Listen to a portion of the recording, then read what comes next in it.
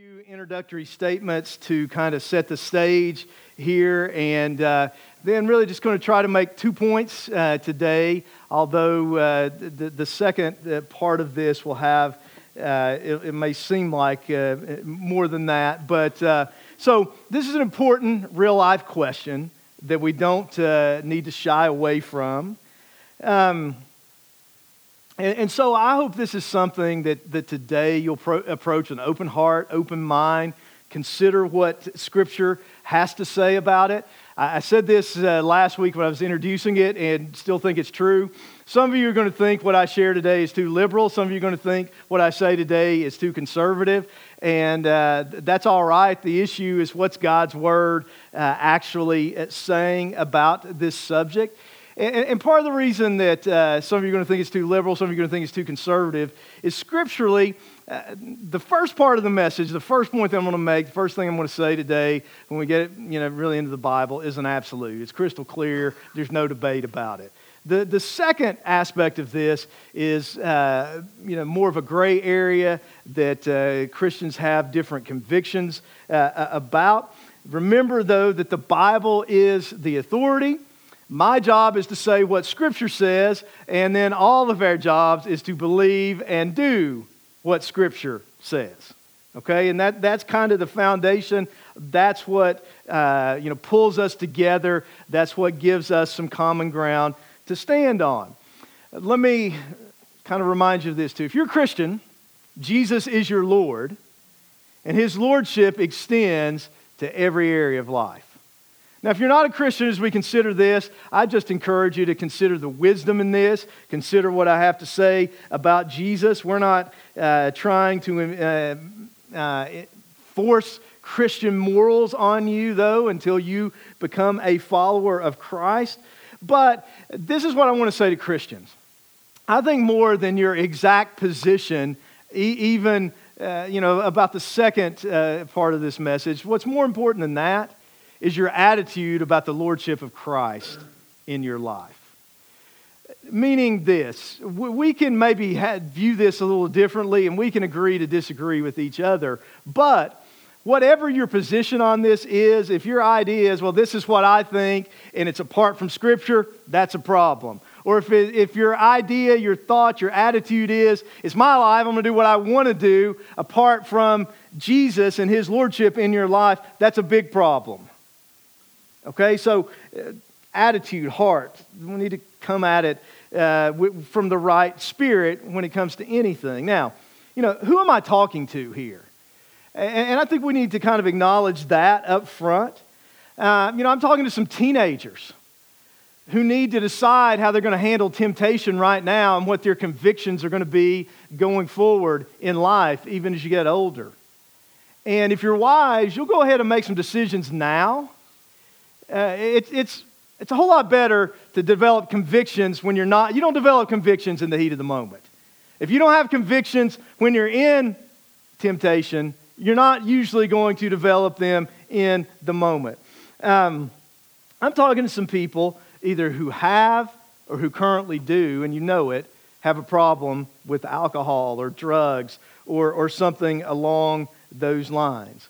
I'm talking to some people who don't drink and don't even get the point to it. You're like, why would anybody want to bother with that? I would guess I'm talking to some people here today who need to admit that they have an alcohol addiction. You're in denial about it. Some people who think, well, I can handle it. I'm not really drinking that much, that kind of thing. It's not that big a deal, but it's more of a problem than maybe you want to admit. I'm talking to some people who drink in moderation, out of conviction, and are careful in it, are careful that they're not a stumbling block to others. They consider others in it. I'm talking to some other people who drink carefully in moderation, but you don't consider how it affects others at the same time. So there's probably people that are all over the map, and honestly, we kind of need to admit what our bias is, kind of, where we are as we approach things. So let me kind of say that about myself up front. So when it comes to our church, we don't have any kind of formal doctrinal statement when it comes to alcohol. Now, our elders have a unified position for us that, well, one thing that's required in our Constitution for someone to be an elder is that they pledge to be total abstainers when it comes to alcohol. Now, we don't believe the Bible requires that of pastors, but we feel like in our context in East Tennessee, to not be a stumbling block, that's the wisest choice to take. Now, for all four of us, we're not really sacrificing any personal freedom in doing that, because really our conviction, anyway, personally, is that there is freedom in moderation, but there's more wisdom in abstention. And so that's really how we would approach it if we weren't elders anyway. So it's not really like we're, sacrificing anything by being elders in this regard. And so in one sense, I am speaking jointly for us as the elders in delivering this message. We've talked about this, at least in the big picture of what I'm saying. I mean, I won't, blame every word on them. If I say something goofy, you can put that on me and not Roger or Rusty, or you can on Preston maybe, since he's not in this service. He could be the scapegoat maybe. But so for me personally, I'll just be up front. Like, when I was preaching about walking the light sexually a few weeks ago, that's an area where there has been some struggle in my life with that, so I can relate more to that. This has never been an issue for me. It's never been a desire for me. I've always been an abstainer. I never was, had a desire for anything that altered my mind. So I've never drunk other than that one time with the Honduras communion incident. When my dear friend, Pastor Julio Pacheco, got real wine instead of grape juice for the communion. So, that's never really, this has never really been my thing. And so I'll be, just upfront about that. I will say for some of you who think maybe, because of that or whatever, that, my viewpoint on this is skewed. Maybe it is. Here's maybe another way that it's skewed. I'm trying to say what Scripture says, but my pastor's heart of concern for people can't be completely kept out of this either. Some of you all think I don't have any emotions because I don't wear them on my sleeve, but being a pastor honestly breaks my heart sometimes. And sometimes I just get sick of watching people ruin their lives by bad choices, including with alcohol and drugs. And so I don't think that can be completely factored out of looking at this. I mean, I want this to be helpful at the end of the day. Now, one other thing I probably want to mention in the way of introduction, and then, we'll jump into the Scripture. Some people debate, when the Bible talks about drinking wine, is it talking about drinking wine, or is it talking about drinking grape juice? And I'm going to spend less than a minute on this because it's really a ridiculous debate, okay? I'm not going to get into all the nuances of this. There's like different Hebrew words that are translated wine. But there's basically, three categories you could put this into. Sometimes when Scripture is speaking of wine, it's speaking of unfermented, or it's not clear whether or not it's fermented or unfermented. Generally, it is speaking of fermented wine. There is also a category, and you need to file this away because come back to this later, and this is an important point to consider. There is also a category that the Bible calls strong drink, that's something that's stronger than what they normally drank in Bible times. And so basically, there's no use debate. I mean, when people say, well, it wasn't really wine, it was grape juice, that's a dumb debate because there may be some cases where that's true, but that would be in such a minority, and there's enough text where it's actually talking about fermented wine. There's no point in getting into all that, okay? So that's all I'm saying about that. So with that said, hopefully to kind of set the stage, what then does the Bible actually teach about drinking? And like I say, I just want to give two basic statements. There's obviously a lot that could be said about this. I just want to give two statements and then develop them, particularly the second one. First of all, the first statement is simply this: drunkenness is a sin. Drunkenness is a sin. I mean, there can't really be any debate about that biblically. Let me just give you a few verses. There's more we could share. Just think about what we looked at last week, Ephesians 5:18. And do not be drunk with wine, in which is dissipation, which hurts you, which harms you, which leads to a wasted life, but be filled with the Spirit. Just give you a couple more. Isaiah 5:11 and 12 says, woe to those who rise early in the mornings, that they may follow intoxicating drink. And that would be a usage of the word. It's either translated strong drink or intoxicating drink, something stronger than the normal wine, who continue until night till wine inflames them. The harp and the strings, the tambourine and flute and wine are in their feast, but they do not regard the work of the Lord, nor consider the operation of his hands. 1 Peter 4:1 through 3 says, therefore, since Christ suffered for us in the flesh, arm yourselves also with the same mind. For he who has suffered in the flesh has ceased from sin, that he should no longer live the rest of his time in the flesh for the lust of men, but for the will of God. Now, what would these lust of men be? Well, look at verse 3. He says, for we have spent enough of our past lifetime in doing the will of the Gentiles, when we walked in lewdness, lust, drunkenness, revelries, drinking parties, and abominable idolatries. I think that's pretty clear, isn't it? It's pretty strong condemnation. If we're a Christian, this isn't just like, hey, I had a little too much to drink. This is a sin that put Jesus on the cross. That's how we need to look at it. If you're not a Christian, though, and you're struggling with drunkenness, no, this is a sin that Jesus died to forgive, and that's good news.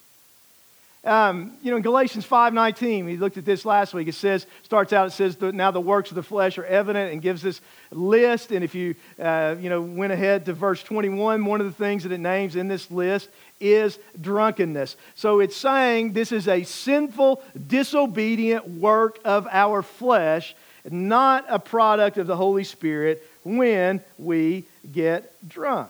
Now, how do we actually define drunkenness? I guess our society defines it by blood alcohol content that can vary a little bit from state to state.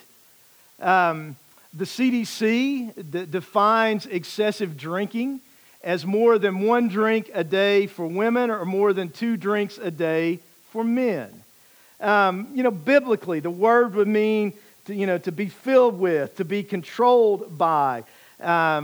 If we lose control, if we're dependent upon, if it puts us in an altered state, if we're getting buzzed, if we're pushing the envelope, going up to the edge consistently, I think all of those things would actually be biblical issues or that would possibly fit the category of drunkenness. Now, in a desire to be helpful, and there's some different lists like this, how do you know if you're addicted? So, if you drink, how do you know if you're just drinking in moderation versus whether or not this may actually be an addiction? Now, I'm going to run through these really quickly, but I want to share 20 questions with you. And according to the producers of these questions, they say that if you would answer yes to at least 5 of these, there's a really good chance that you have an addiction. Okay? So I'm going to run through these quickly, but if you drink, just be honest with yourself and consider this. 1, do you spend a great deal of time talking or thinking about getting high? 2, do you use alone or when no one else is using? 3, have you ever had a blackout or memory loss during or after use? Do you hoard or protect an extra supply to keep from running out? Or I might add to that, just based on pastoral experience, are you hiding a stash from the people around you? Do you need more and more of whatever substance you use, alcohol, drugs, whatever, to get high? Do you use more than you originally planned? Do you use to escape from your problems? Do you do anything to get a large amount of substance into your body quickly? Is your use worrying or upsetting your family? Do you lose time at school or work due to usage? Do you use first thing in the morning?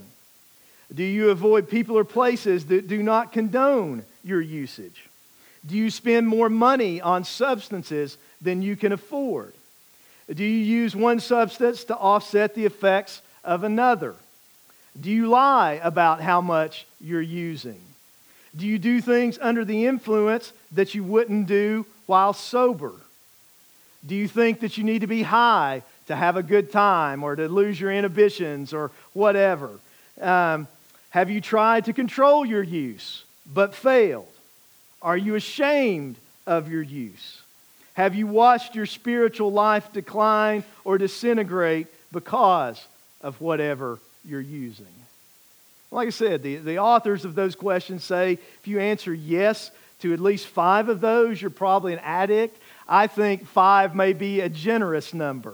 I think if you would answer yes to 2 or 3 of those, you probably have some reasons for concern, and you ought to probably be talking to somebody about it and getting some help for it. And so, if you say, this is a struggle for me, what do you do? Well, I would say the first step is to admit it, to be honest. I mean, that's the first step in overcoming anything. Addiction is tough because it's mental, it's physical, it's spiritual, it's emotional. It can take over every part of us, but whatever it is you're facing, you can overcome it through the power of Christ if you're willing to come to the end of yourself, to surrender, to lay it down, to do whatever it takes, to change your thinking, to change your associations. If you're like, I hate this, I can't be this way anymore, I got to change, you can find a way to change. I really like how Justin Reimer, who leads our Celebrate Recovery ministry, puts it. He says, you have to chase your sobriety as hard as you chased your addiction. And I think that's a really good way to put it. You can overcome, but you have to make some choices. Now, so drunkenness is a sin. Let me say 2 other things here, and then we'll move on to the second part of this, more the gray area. Like I said, that's an absolute, but I think there's 2 other things I need to say here. First is this. We are commanded to obey our laws, so underage drinking or providing alcohol for underage drinkers is sinful. Romans 13, 1 through 5 says, let every soul be subject to the governing authorities, for there is no authority except from God, and the authorities that exist are appointed by God. Therefore, whoever resists the authority resists the ordinance of God, and those who resist will bring judgment on themselves. For rulers are not a terror to good works, but to evil. Do you want to be unafraid of the authority? Do what is good, and you will have praise from the same, for he is God's minister to you for good. But if you do evil, be afraid, for he does not bear the sword in vain, for he is God's minister and avenger to execute wrath on him who practices evil. Therefore, you must be subject, not only because of wrath, but also for conscience sake. So what does that mean practically? That means if you're underage, there is no choice as to whether or not you should do this or not, even in moderation. It's sin because you're disobeying the authorities, which means you're disobeying Scripture, which means you're disobeying God. What it also means practically is if you are supplying alcohol to someone who's underage, you ought to get arrested. That's just the reality. It's sin. It's wrong. I would also say that we probably say, well, alcohol, what about drugs? I would say unequivocally, and I don't have time to develop this, but I would say that drug use is also clearly sinful because it would be the equivalent of drunkenness in Ephesians 5:18. The only purpose to use drugs is to get high. So it would have to be the equivalent of drunkenness. It's not like, you can drink a little bit of alcohol, you can drink in moderation. You can't really do that with drugs. There's also other reasons, I think, biblically that you could apply there. Our bodies are the temple of the Holy Spirit. Drug use is harmful. The Bible teaches us to live in self-control under the power of the Holy Spirit. And, of course, if you're getting high, you're losing control. That's part of the problem with drunkenness. I think it's even something you should consider if you think it's okay to drink in moderation, because it is a biblical command to exercise self-control, but if you're required to exercise self-control, why do something that by definition makes it harder for you to exercise self-control if you don't want to, sin, get drunk in the first place? I just question the wisdom of that, but I'm probably getting ahead of myself there. So, drunkenness is a sin. Underage drinking is a sin. Drug use is a sin. Those are biblical absolutes. Okay? Now, we get to what's a little bit more of the gray area of things, where, Christians come at this from somewhat different viewpoints. And I'm going to tell you, in my viewpoint, this is what I believe the Bible teaches. And then I'll just kind of wrap it up in this statement. There's freedom to drink in moderation, but is there wisdom? There's freedom to drink in moderation, but is there wisdom? In other words, it's not a sinful choice to drink in moderation. I mean, if you're have a glass of wine, if you have a champagne toast at a wedding, whatever, I can't say that's sin. But for me, I don't believe it's the wisest choice, so I'm not going to partake. My conscience really would not allow me to do it, and that's a factor in this for everyone. If something is wrong in your conscience, whether or not Scripture spells it out as wrong, it's wrong for you to do it. But I would just say for anybody, there's freedom, but is there wisdom? And you say, well, why do you approach it this way? Well, why do I believe there's freedom? Well, let me just give you 5 reasons. First of all, the Bible does not forbid drinking in moderation. It just doesn't. Second, Jesus turned water into wine and apparently drank wine. Now, I would add, if that's like your favorite Bible story or the only Bible verse you haven't mentioned, that should probably go at the top of the list of those 20 questions. Right? Because how many people have an alcohol problem, you say something to them about it, they'll throw that out there. Jesus turned water into wine. So, you heard that one before, Lori? Yeah. All right. Scripture actually commends the use of wine in some cases and circumstances. There's several examples of this. I'm just going to give you a couple for time's sake. Psalm 104, verses 14 and 15 says, He causes the grass to grow for the cattle and vegetation for the service of man, that he may bring forth food from the earth, and wine that makes glad the heart of man, oil to make his face shine, and bread which strengthens man's heart. So there is some kind of sense there where it seems as though God gave wine as a gift to people. You probably say it's something that's been perverted by the fall. Also, 1 Timothy 5:23. Like I said, there's other examples. Just giving you a couple for time's sake. Paul told Timothy, he says, no longer drink only water, but use a little wine for your stomach's sake and your frequent infirmities. So apparently then, maybe now, there can be a medicinal kind of use for it. And so Paul told Timothy to, use a little wine. Now, I would also point out here, though, this would imply that Timothy was a teetotaler, and Paul was telling him to use some wine for his stomach's sake, okay?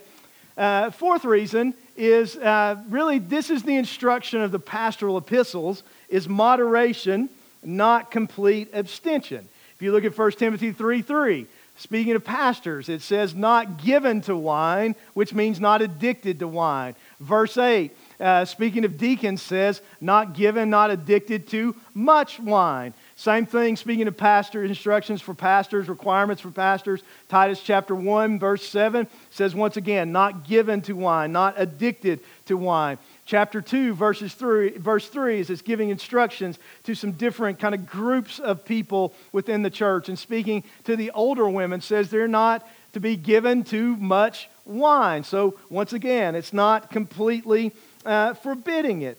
And then the other reason I would give is, if you look historically and even currently for many, many Christians around the world, they would take this biblical position that there is freedom to drink in moderation. And so that would be just a short version of the case for that side of things. So you may say then, well, if you're saying Scripture gives the freedom to drink in moderation, why do you believe that there's wisdom, that it could be the wiser choice to not drink at all? Well, I want to give you 5 reasons why I look at it that way.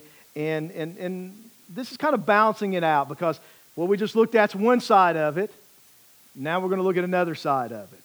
And this is why it's a gray area, is because there are a couple of sides to this in Scripture. So, first of all, I think we need to consider the warnings of Scripture. The warnings of Scripture when it comes to wine.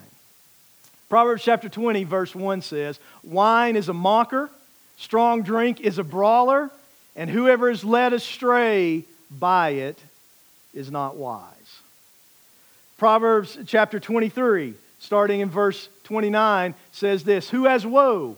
Who has sorrow? Who has contentions? Who has complaints? Who has wounds without cause? Who has redness of eyes? Those who linger long at the wine, those who go in search of mixed wine. Do not look on the wine when it is red, when it sparkles in the cup, when it swirls around smoothly. At the last, it bites like a serpent and stings like a viper." And some of you have experienced that in your life, and you know the absolute truth of that statement. Your eyes will see strange things, and your heart will utter perverse things. I mean, this is a very vivid, poetic description of drunkenness. Yes, you will be like one who lies down in the midst of the sea, or like one who lies at the top of the mast, saying, "They have struck me, but I was not hurt. They have beaten me, but I did not feel it. When shall I awake that I may seek another drink?" Which is a poetic description of addiction. Don't ignore the warnings of Scripture. There's a second thing, though, I think we need to look at, and I think we need to consider this when we consider any issue, and that is the fruit test.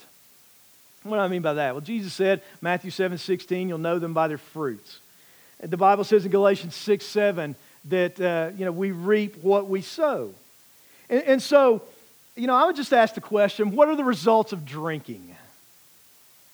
I mean, what good comes from it and what bad comes from it? You may say, well, the bad results are going to come from drinking in excess and not from in moderation, which I would say, okay, I'll grant you that point. But I would also say then, you can't drink in excess if you don't drink at all. And that's why I say it's safer. In fact, if you believe it's okay to drink in moderation, you should be the strictest about this drunkenness issue. I don't have to worry about it. You do, though. And it's very clear that drunkenness is a sin. It's not something to laugh off. It's not something to excuse. Someone who drinks needs to be the strictest about drunkenness. Now, once again, if you can handle it, but you got to ask this question too, I think. How do you know you can handle it until you do it? I mean, what if you've got an addictive personality? What if you're somehow genetically predisposed to this, which I know the scientists are still arguing about all of that? The only way to guarantee that you'll never become an alcoholic is by not drinking at all. So, there's freedom in moderation, but is there wisdom? Is it safer to not to? I talked to Justin Reimer, who leads our CR. It's kind of, I was leaving, he was coming in for Celebrate Recovery on Monday, and kind of told him what I was preaching on. I was asking about this, and if you know Justin, you know his testimony. He was in high school. He was a really good student, kind of straight and narrow kind of kid, really good basketball player, and then he went to college. He started drinking, started partying, that kind of thing, and his life kind of spiraled, and I think he would say, we read that, don't be drunk with wine, which is dissipation. One of the definitions of that is wasted living. He wasted a few years of his life. I mean, he would completely agree with that statement. He told me I could share this today. But, he's been clean sober for over 6 years now. But he made this statement to me. We were standing out here in this hallway outside the kids' registration desk, and he said, if I'm sober, and somebody poured 1,000 pills out on this desk out here, there's no temptation for me. But if I was drinking, even after 6 years, even after doing so well, God's using him and doing great in his job, his family, all these kind of things. He says, I don't really know what would happen if I'd been drinking and then I got put in a situation where there were those pills. So, is it wise to take those kind of chances? Here's just some statistics about the fruit of alcohol abuse. According to the World Health Organization, more than 3 million people died as a result of harmful use of alcohol in 2016. This represents 5% of all deaths in the world. They say overall the harmful use of alcohol causes more than 5% of the global disease burden. Globally, an estimated 237 million men and 46 million women suffer from alcohol use disorders. In the United Kingdom, 1 in 10 people in a hospital bed are alcohol dependent, and 1 in 5 are doing themselves harm by their drinking, according to like the National Health Service of Britain.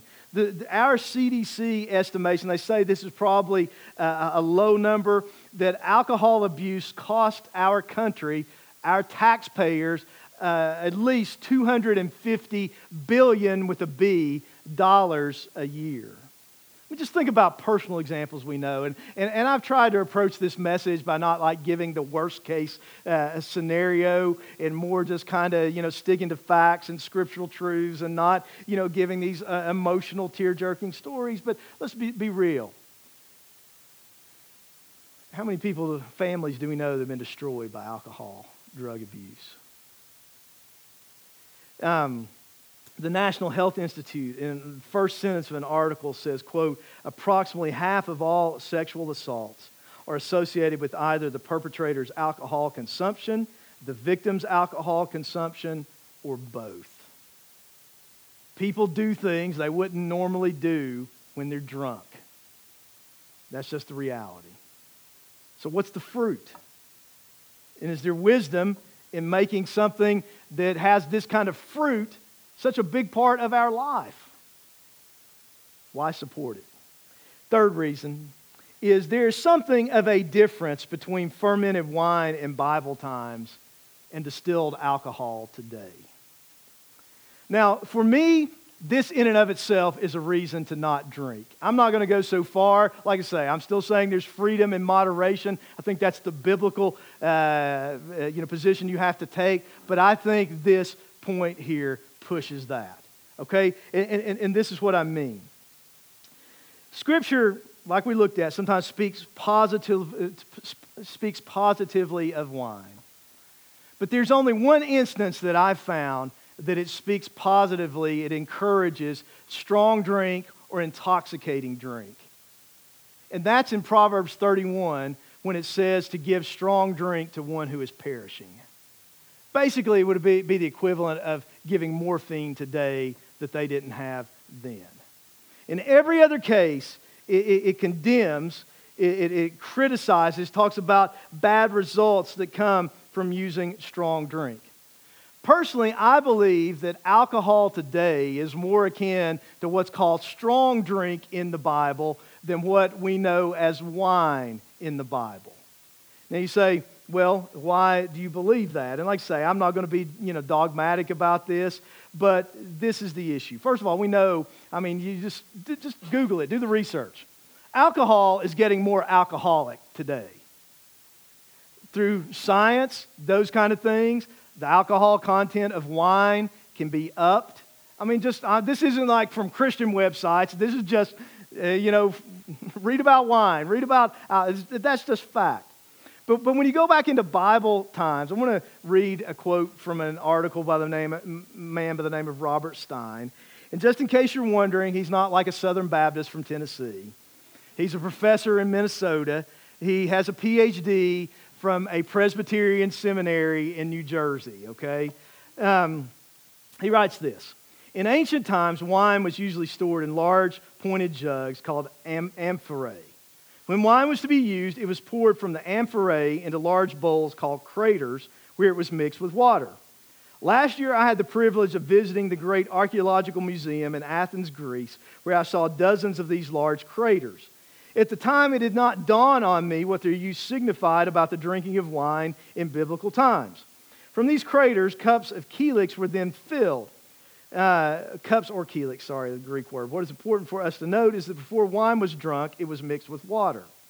The calyx were filled from the amphorae, not from the amphorae, but from the craters. Now, that doesn't mean it wasn't alcoholic, doesn't mean you couldn't get drunk from it. It just means it was diluted. Now, he goes on to say this, and you can, Robert Stein, Google it. There's other sources that will tell you the same thing. He says the ratio of water to wine varied. Homer mentions a ratio of 20 parts water to 1 part wine.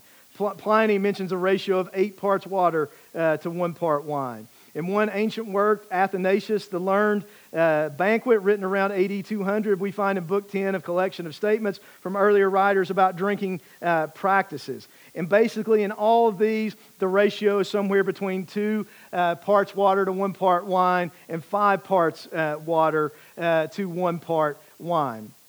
And then he goes on to say sometimes the ratio goes down to 1 and 1 and even lower, but it should be noted that such a mixture is referred to as, quote, strong wine. Drinking wine unmixed, on the other hand, was looked upon as a Scythian or barbarian custom. Plutarch, for instance, states, we call a mixture wine, although the larger of the component parts is water. None of these are Christian or Jewish writers. The ratio of water might vary, but only barbarians drink it unmixed, and a mixture of wine and water of equal parts was seen as strong drink and frowned upon. The term wine or oinos in the ancient world then did not mean wine as we understand it today, but wine mixed with water. Usually a writer simply referred to the mixture of water and wine as wine to indicate that the beverage was not a mixture of water and wine. He would say unmixed wine. Now, he goes on to say, one might wonder whether the custom of mixing wine with water was limited to the ancient Greeks. The burden of proof would be upon anyone who argued that the pattern of drinking wine in Jewish society was substantially different from that of the examples already given. And we do have examples in both Jewish and Christian literature, and perhaps in the Bible, that wine was likewise understood as being a mixture of wine and water. In several instances in the Old Testament, a distinction is made between wine and strong drink, which he gives several examples of. And then he goes on to say the 1901 Jewish Encyclopedia states that in the rabbinic period at least, yayin or wine is to be distinguished from shakar or strong drink. The former is diluted with water, the latter is undiluted. And, he goes on, he quotes some other Jewish sources. And basically, I'm not saying it was always this way, but it seems as though in Jewish life, the most common ratio was 3 parts water to 1 part wine. So once again, I'm not saying that doesn't mean there's not freedom in moderation, but I am saying you should consider this and understand that when you talk about the fermented wine mixed with water in the Bible versus distilled alcohol today, you are somewhat talking about apples and oranges, and it's not necessarily the same thing. And if you still feel the freedom to drink in moderation, I think it should lead to some really serious moderation because of the alcohol content. Fourth reason to consider would be that there are some questions we need to consider when evaluating gray areas. And let me just hit these quickly. First of all, and this applies to anything that the Bible maybe doesn't spell out completely, that's more of a secondary kind of matter. If it's a gray area, what kind of questions should we ask? First of all, is it helpful? In 1 Corinthians 6:12, it says, all things are lawful for me, but all things are not helpful. 1 Corinthians 10:23, he says, all things are lawful for me, but not all things are helpful. All things are lawful for me, but not all things edify. Does it help me? Does it build me up? Does it help others? Does it build them up? One of the reasons that I don't drink, that the elders are taking this policy, is I don't want anybody to look at me and say, he does it, so it must be okay, and that end up ruining that person's life. I don't want that on my conscience. Is it addictive? 1 Corinthians 6:12. Once again, we read it before. It says, all things are lawful for me, but I will not be brought under the power of any. If something is addictive to us, it's sinful. Now, that could be coffee, that could be our phone, that could be video games, that could be whatever, but if it's bringing us under its power, then it's wrong. You say, well, I can handle it. Well, are you sure? After I just kind of briefly mentioned, alcohol last week as we were, Ephesians 5:18, more focused on the Holy Spirit. There's a kid who came up to me after the second service, I think he was in middle school, who asked me this question. He said, okay, if it's a sin to get drunk, but when you start drinking, probably the first time you drink, aren't you going to get drunk? What should you do? I said, well, maybe you shouldn't take the first drink. And he said, okay, and moved on. And Something to think about. Can it be done to the glory of God? Do you believe you can drink to the glory of God? Because 1 Corinthians 10:31 says, therefore, whether you eat or drink or whatever you do all to the glory of God. So when you drink, are you doing it to the glory of God? Next question would be, and this probably goes to the last one, will I be ashamed of it at the judgment seat of Christ? In other words, are you fully convinced in your mind that you can do this as unto the Lord? Romans 14:11 says, for it is written, as I live, says the Lord, every knee shall bow to me and every tongue shall confess to God. So then each of us shall give account of himself to God. But then in verse 23 it says, and this is the context of being fully convinced in our minds, not violating our conscience. He says, he who doubts is condemned if he eats, because if he does not eat from faith, because he does not eat from faith, for whatever is not of faith is sin. Can you drink in faith? Can you drink with a clear conscience? Can you drink to the glory of God? What's your conviction about that? And then something I really think we need to think about is it a stumbling block to others? Maybe you can handle it, but can the people around you handle it? Romans 14:13 says, therefore let us not judge one another. So if you have a different conviction about a gray area, don't judge them, but rather resolve this, not to put a stumbling block or cause to fall in our brother's way. And then verse 21 says, it's good neither to eat meat nor drink wine nor do anything by which your brother stumbles or is offended or is made weak. So how does it affect other people? And then the last reason that I would give, why do I believe there's wisdom in abstaining is, and this goes back to Ephesians 5:18 and something I said last week, I believe alcohol is a bad substitute for the Holy Spirit. So I would just ask the question, if you drink, if you believe it's okay, why do you drink? When do you drink? What are the circumstances? Is it an occasional thing? Is it a regular thing? Is it something, is it at a wedding? Or are you drinking by yourself a lot? What are you trying to get from it? Are you trying to fill a hole? You trying to, soothe a hurt? You trying to meet a need in your life? Once again, I think a lot of the things that people look for in alcohol is really what the Holy Spirit gives us. People look for peace. The fruit of the Spirit's peace. People look for joy. The fruit of the Spirit's joy. I believe that alcohol is a bad substitute for the Holy Spirit. Listen, Jesus is the bread of life. Jesus is the living water. He's the one who can fill us up. He's the one who can give us true and genuine satisfaction from above. I want to close with this. I want to go to the book of Ecclesiastes. And in Ecclesiastes chapter 1, and basically the way I read Ecclesiastes is, I think it's Solomon's personal testimony. Solomon walked with the Lord when he was younger. He was led astray, with all these pagan women and this kind of thing. And so, he was led astray. He struggled, and then he came back to the Lord near the end of his life. And I believe he recounts kind of this journey. And so he says at the beginning of the book that vanity of vanities, all is vanity, that life is just empty. And then as you go into chapter 2, there's a passage that's there that I'd like us to read together. Aaron, do you have that, or I need to read it from up here?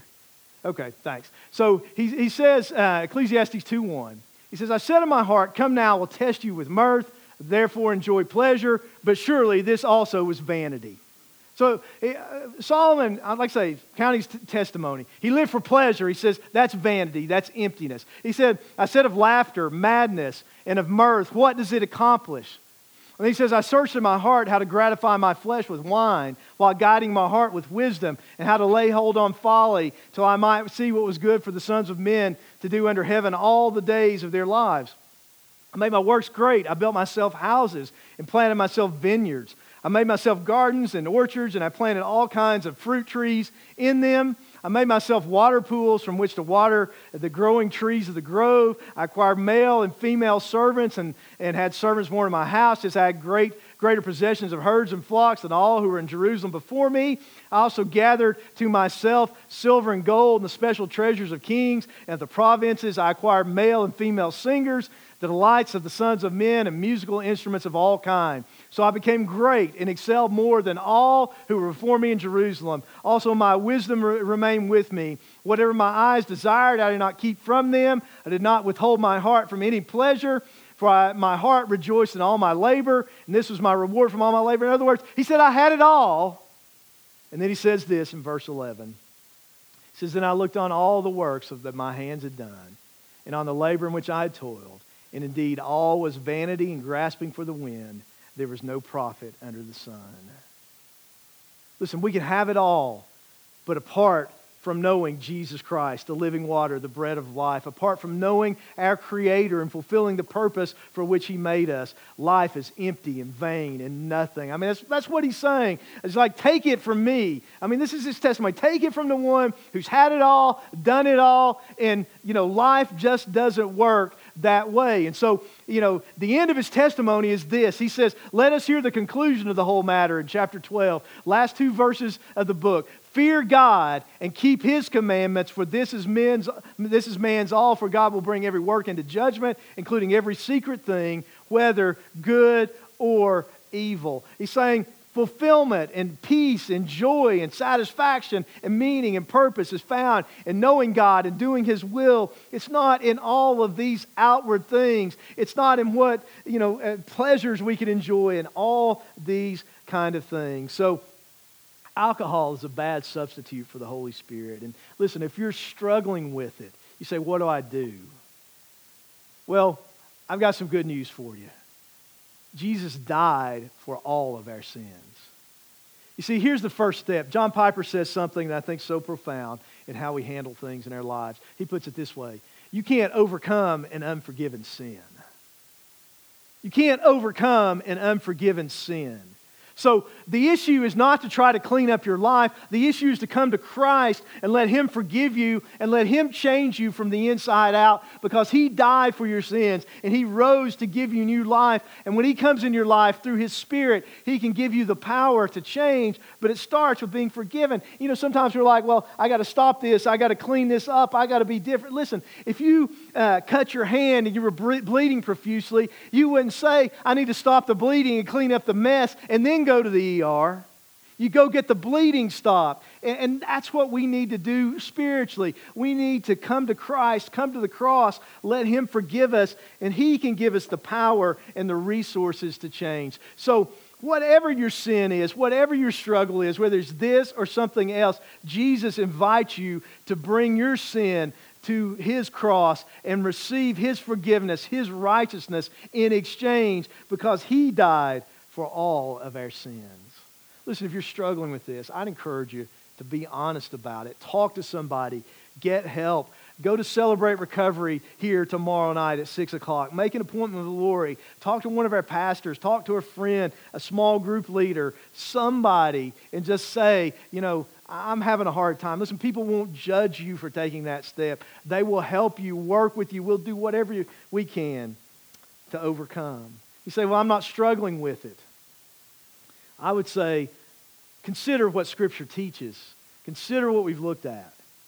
Decide what your convictions should be. And let me remind us once again, we're not to judge each other over gray areas, but we are to hold each other accountable over absolute areas.